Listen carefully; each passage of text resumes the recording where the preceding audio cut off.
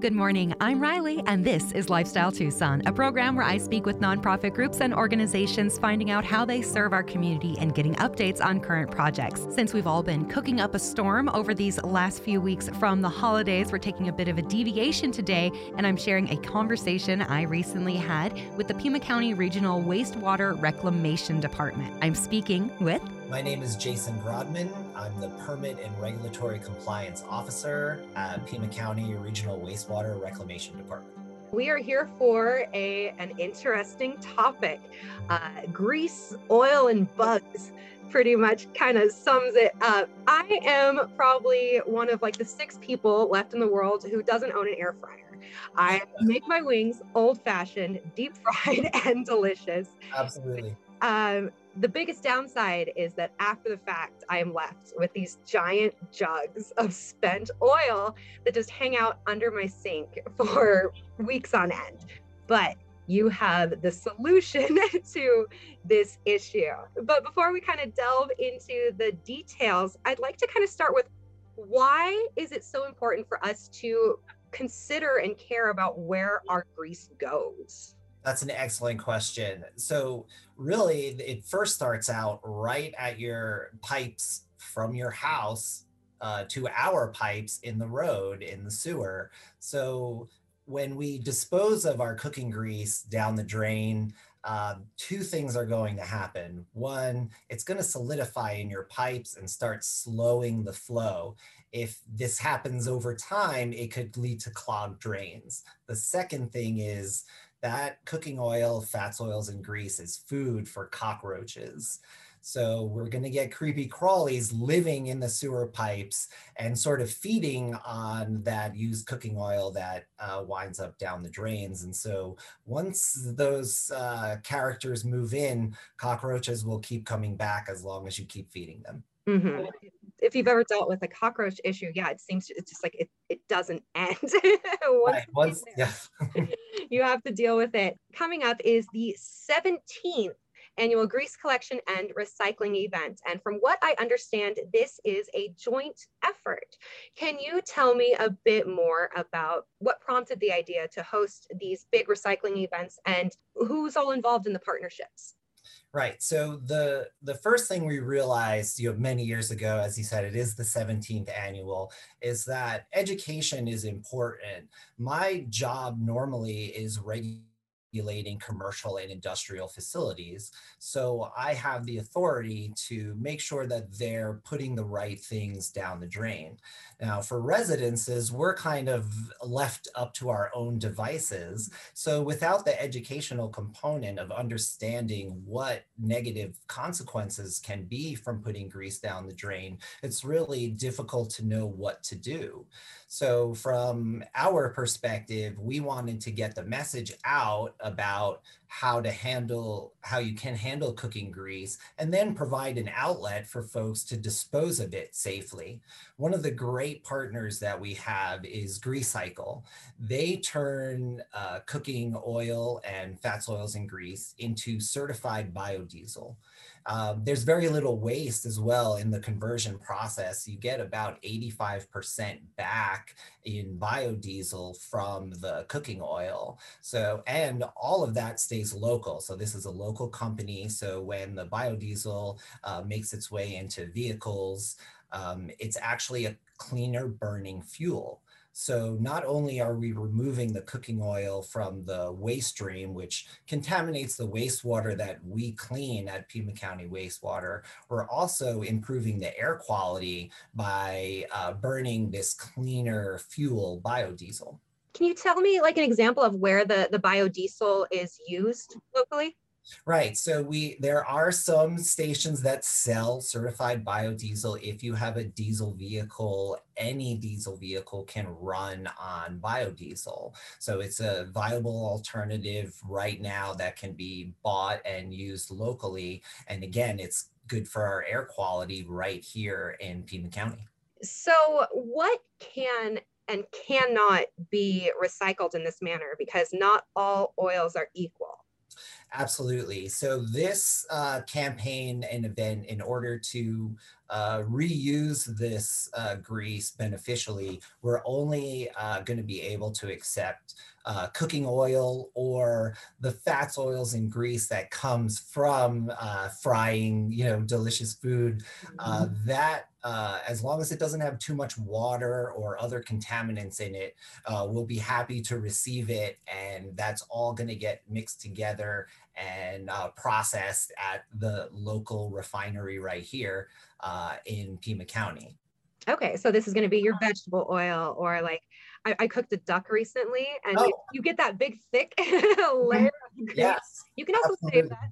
Yes, we can take that as well. Absolutely. So as long as it's the cooking oil and fat, no motor oil, nothing from the automotive services, we're not going to be able to take that. But absolutely, the fats from our fried foods as well, we can refine that as well. Wonderful. And so there are multiple locations that people can go to for the big annual event. So I guess we haven't even mentioned when the event is. Absolutely. So it's coming up really soon. It's January 8th.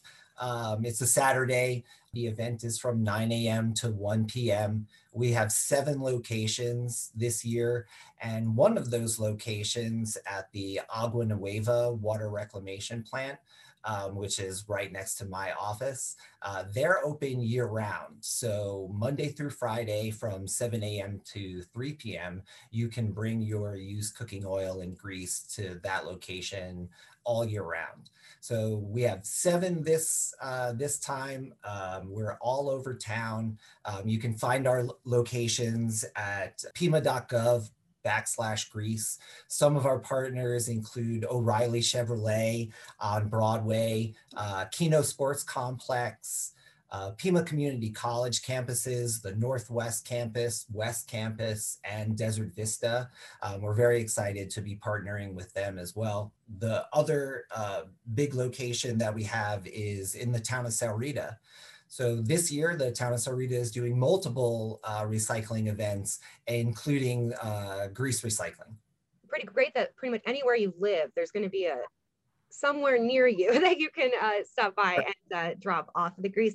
So what would be some contact information for anyone who has additional questions about what maybe they can and can't bring, or just in general want to know more? Great, absolutely. So we do have a phone number for information on the event, and really anything related to Pima County Regional Wastewater Reclamation is 520-724-6500. And again, go to the website, pima.gov/grease. It'll give you all the information, including some fun videos to watch, potentially what happens when too much grease down the drain. The risks that run when there's too much grease. And something also I noticed, I loved the map that you included for dropping off at the year-round location, because it is an interesting area to navigate. So right, yes, absolutely. You do need a map. We do, the new overpass just got finished at Camino del Cerro and I-10, and so we're sort of off the frontage road there, a little bit tucked away, but right on the Santa Cruz River, which is where all of the treated effluent from our wastewater treatment facility winds up. So it's really quite a lovely location, riparian area, lots of plants and animals. So we encourage people to come on out and visit the Loop and the Santa Cruz River and really see the final product. Where does all of your wastewater wind up from our sinks and toilets, and of course in the kitchen, gets treated and returned to the Santa Cruz River. Well, Jason, before I let you go again, can you just give me the need to knows about the upcoming grease recycling and disposable event? Absolutely. So the 17th annual grease collection and recycling event is going to happen on January 8th between 9 a.m. and 1 p.m. We have 7 locations throughout Pima County to collect your grease and turn that into certified biodiesel. Again, phone number is 724-6500, and definitely visit pima.gov/grease. Thank you so much. I really appreciate the time. I literally have like 2-gallon jugs. Oh yeah, absolutely. Yes, I'm very excited. Yeah, any of these locations will be happy to see you on Saturday for sure.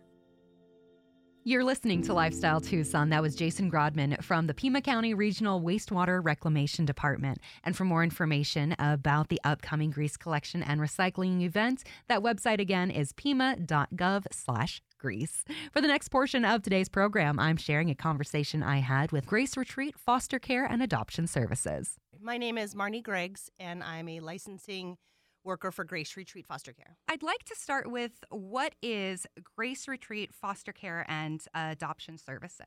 Sure. So we are a nonprofit. We're about 6 years old, and we were founded by a foster and adoptive parent who worked in this system and just kind of saw this lack of support of foster families and wanted to create a better agency. And that's really what she did. So Grace Retreat has grown exponentially in the last 6 years, not because we do a lot of recruitment, but because we take really good care of our families. So we license, train, and recruit foster homes and adoptive placements. It's fairly new in the realm of licensing agencies down here in Tucson, but we're great. It's an amazing agency. Mm-hmm. I'd like to hear a bit about who is Grace Retreat Foster Care and Adoption Services, just about the people behind the scenes. Who's running your service? I think this is the part that makes me most excited. Not only is our founder a foster and adoptive parent, but most of the people who work for her have been foster parents, have adopted children. Some of us have been in foster care. Some of us are adopted. So what we ask our families to do every day is not lost on us because we've done it. You know firsthand what the experience is like. So I'd like to just take some time to hear more about adoption and fostering in our state of Arizona. Specifically, what's your role in the process? So when a child is removed by DCS, there's a unit within that system that looks for homes for these children. If there's no available kinship families, like a grandparent or an aunt or an uncle or a brother or sister that can take in these children, they will look to place them in a regular foster home. So that's what we do. We license families so that they can take in children that are removed by DCS. What is the licensing process like? We definitely want to vet people to make sure that they're going to be amazing caregivers, they're going to love our children, and they're going to be safe. So there's paperwork that's involved, like applications. We ask for documentation like birth certificates and things like that. And then there's a training process that goes along with it. So the state it's called Foster Parent College, and it's a 5-week classroom session. So it's one evening a week for 5 weeks, alternating with 4 online courses. So it's a blended curriculum, part online, part in person. And they've changed it in recent years. It used to be twice as long, but they really wanted to reduce the number of hours that a family had to complete in order to get licensed so they could get licensed faster. And then the last part is gathering all that information and interviewing everyone in the household and getting to know everybody and then writing a big biography that we send to the state, and they're the ones that issue the licenses. So that's why we ask for everything that we do, because we have to tell someone who will never meet you that we trust you to care for our kiddos. Do you have an estimate, or do you know the numbers of how many parents you have put through the foster parent college process? Me personally, I've been doing this for 15 years, so I think well over 1,000 families trained by me personally. Grace Retreat currently has 155 families. That's a lot of families for our community, for an agency down here. Most agencies have anywhere from 30 to 70 families. So we're a very big agency. Even though we're a mom and pop kind of shop, we still have a lot of families. So when you say you have over 100 families, does that mean those are families that are currently available to take in foster children at this time? Or? So some of them are kinship. So families that take in their relatives, like a grandparent, an aunt or uncle, like I was saying, or it could be someone who just knows the children. So it could be a neighbor or a teacher or someone who just has a relationship with the family. They can also be considered kinship. So a lot of them get licensed because of the benefits of licensure. So there's that support of a licensing agency, someone that has your back in court and in those meetings that we have for the kids. And then also the financial benefit of being licensed. So part of them are kinship families, part of them are regular families, and some of them are adoptive families. So what is the significance of the licensure? So the state isn't going to place a child in an unlicensed setting unless they have a kinship relationship. So in order to be a foster parent and to take children in from DCS, you have to have that licensure in place. I'd like to hear a bit more about what types of resources that Grace Retreat Foster Care has available for parents and foster parents? So aside from what we do at Grace Retreat, there's a lot of community support around fostering. There's a ton of nonprofits that help with clothing. There's nonprofits that will help get car seats and cribs. So tons of resources out there. Also, there's like WIC, so Women, Infant, and Children. So if you have a baby, you can help get some formula for them because it's pretty expensive. And then when it comes to Grace Retreat, I think one of the reasons that makes us so different than everybody else is that we kind of can go above and beyond and do the things that we want to do to help families out. So we give a gift card every time a child is placed in a new home so that they can get just some basics. It's really common for kids to come into foster care with nothing. No clothes, no diapers, no toiletries, no shoes.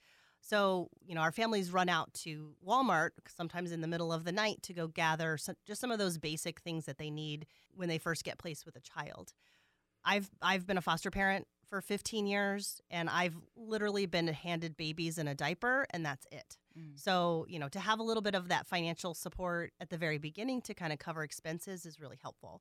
Other things that we do, we have a support group for everyone. So any family dynamics, any special needs that you might have, kinship support groups, regular foster parent support groups, adoptive support groups.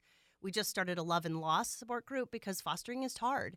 And so having a group where people can come together and grieve when kids leave and talk about, why we continue to do it, I think is really powerful. So supporting each other in our community is really helpful.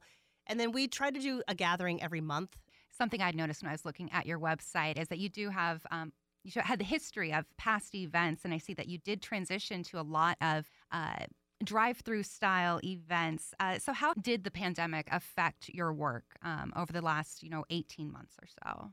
So we've been, unfortunately, the pandemic has really put a wrench in the foster care system in general. There's a lot of kids coming into foster care now that weren't coming in before, especially when kids were out of school. A lot of those children didn't have any eyes on them, so reports weren't getting made as frequently as they had before. So we're seeing a larger influx of children coming into foster care. It's always been bad in Southern Arizona, but it's really particularly bad right now. We're also at a very low rate of foster homes for the state.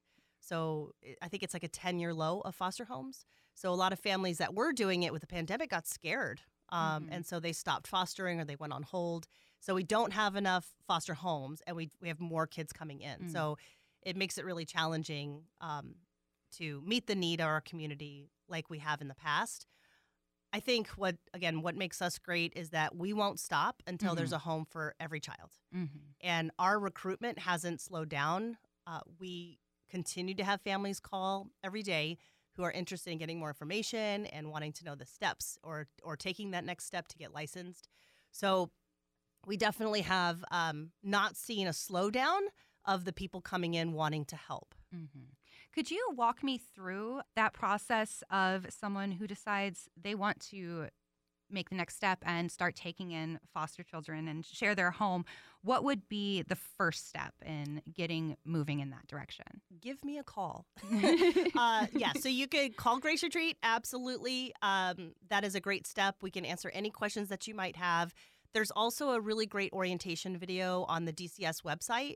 So you can go there and you just type in how to become a foster parent, and it will pull up a bunch of videos that you can watch that give you some basic information on how to become licensed, the need of families in Southern Arizona, and answer a lot of your questions. And then the next step is really picking an agency. So there are 14 agencies in Southern Arizona who do foster care in our community. And so call them, figure out which one is going to best meet your family's needs. There's some faith-based agencies.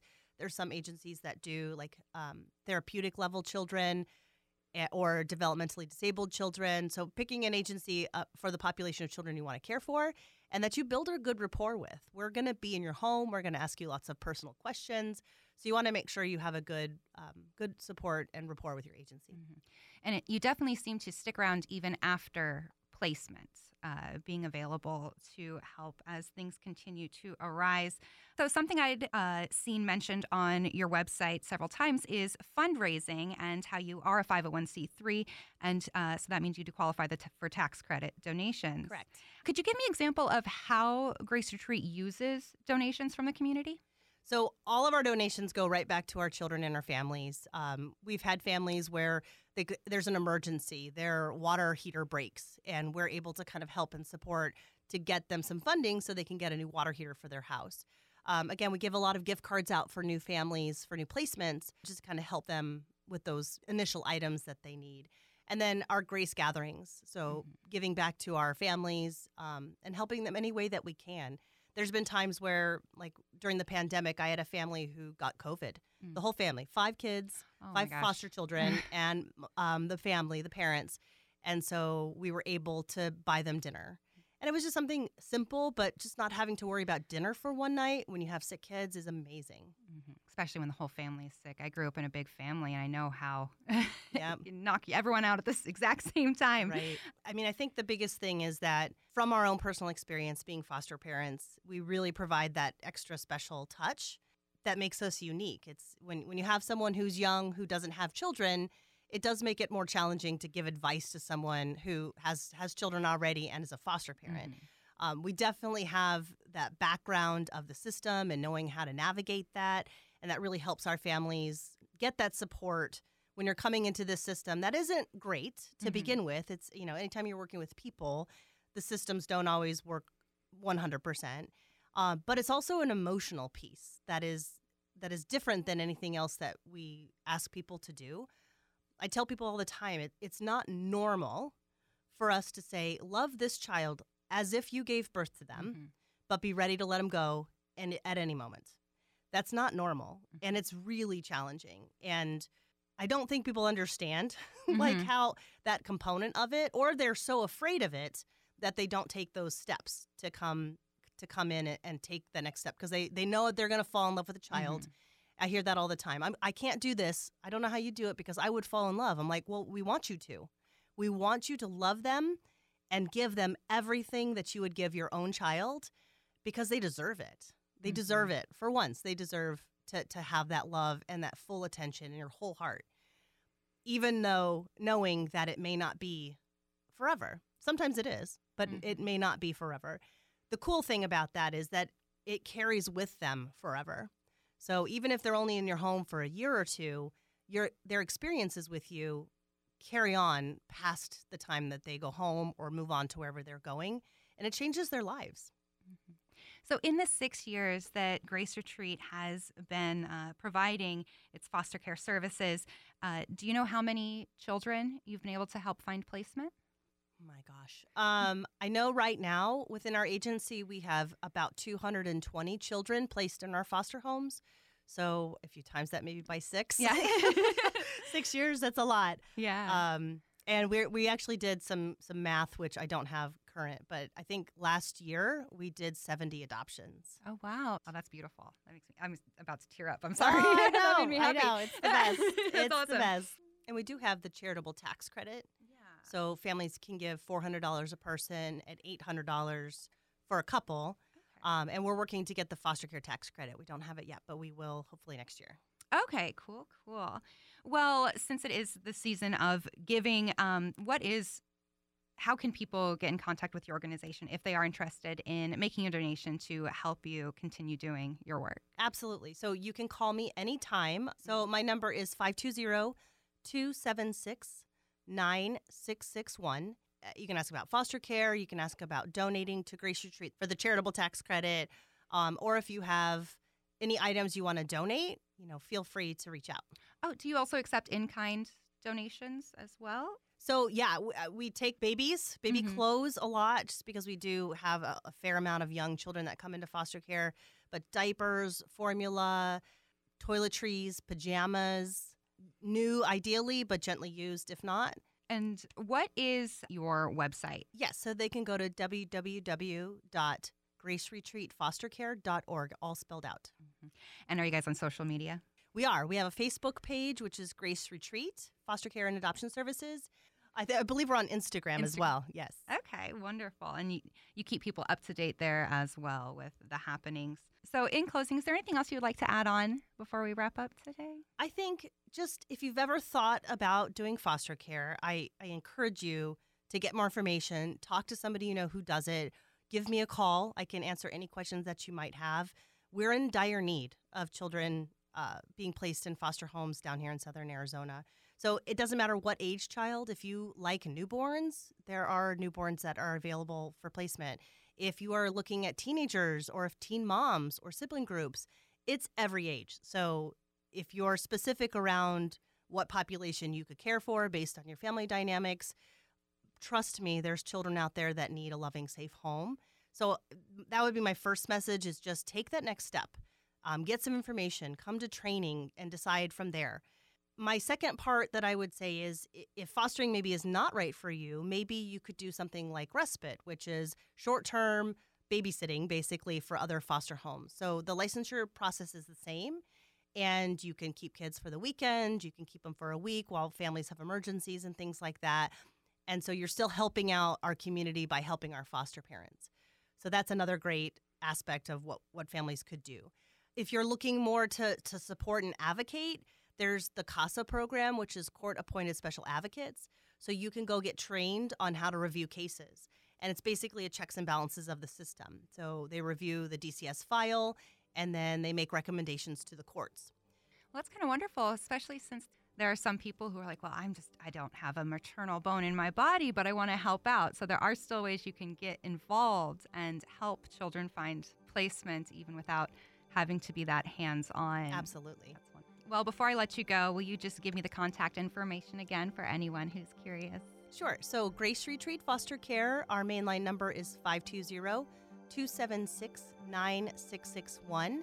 And our website is www.graceretreatfostercare.org. You've been listening to Lifestyle Tucson. I'm Riley, and that was Marnie Greggs from Grace Retreat Foster Care and Adoption Services. If you are part of a nonprofit group or organization that would like to be featured in an upcoming episode of the program, you can reach out to us by email, publicaffairs@azlotus.com. That is public affairs, all one word, @azlotus.com. For more information about the Lifestyle Tucson show or to listen back to something you may have missed, go to the Sunday mornings page at mixfm.com, klpx.com, kfma.com, or espntucson.com.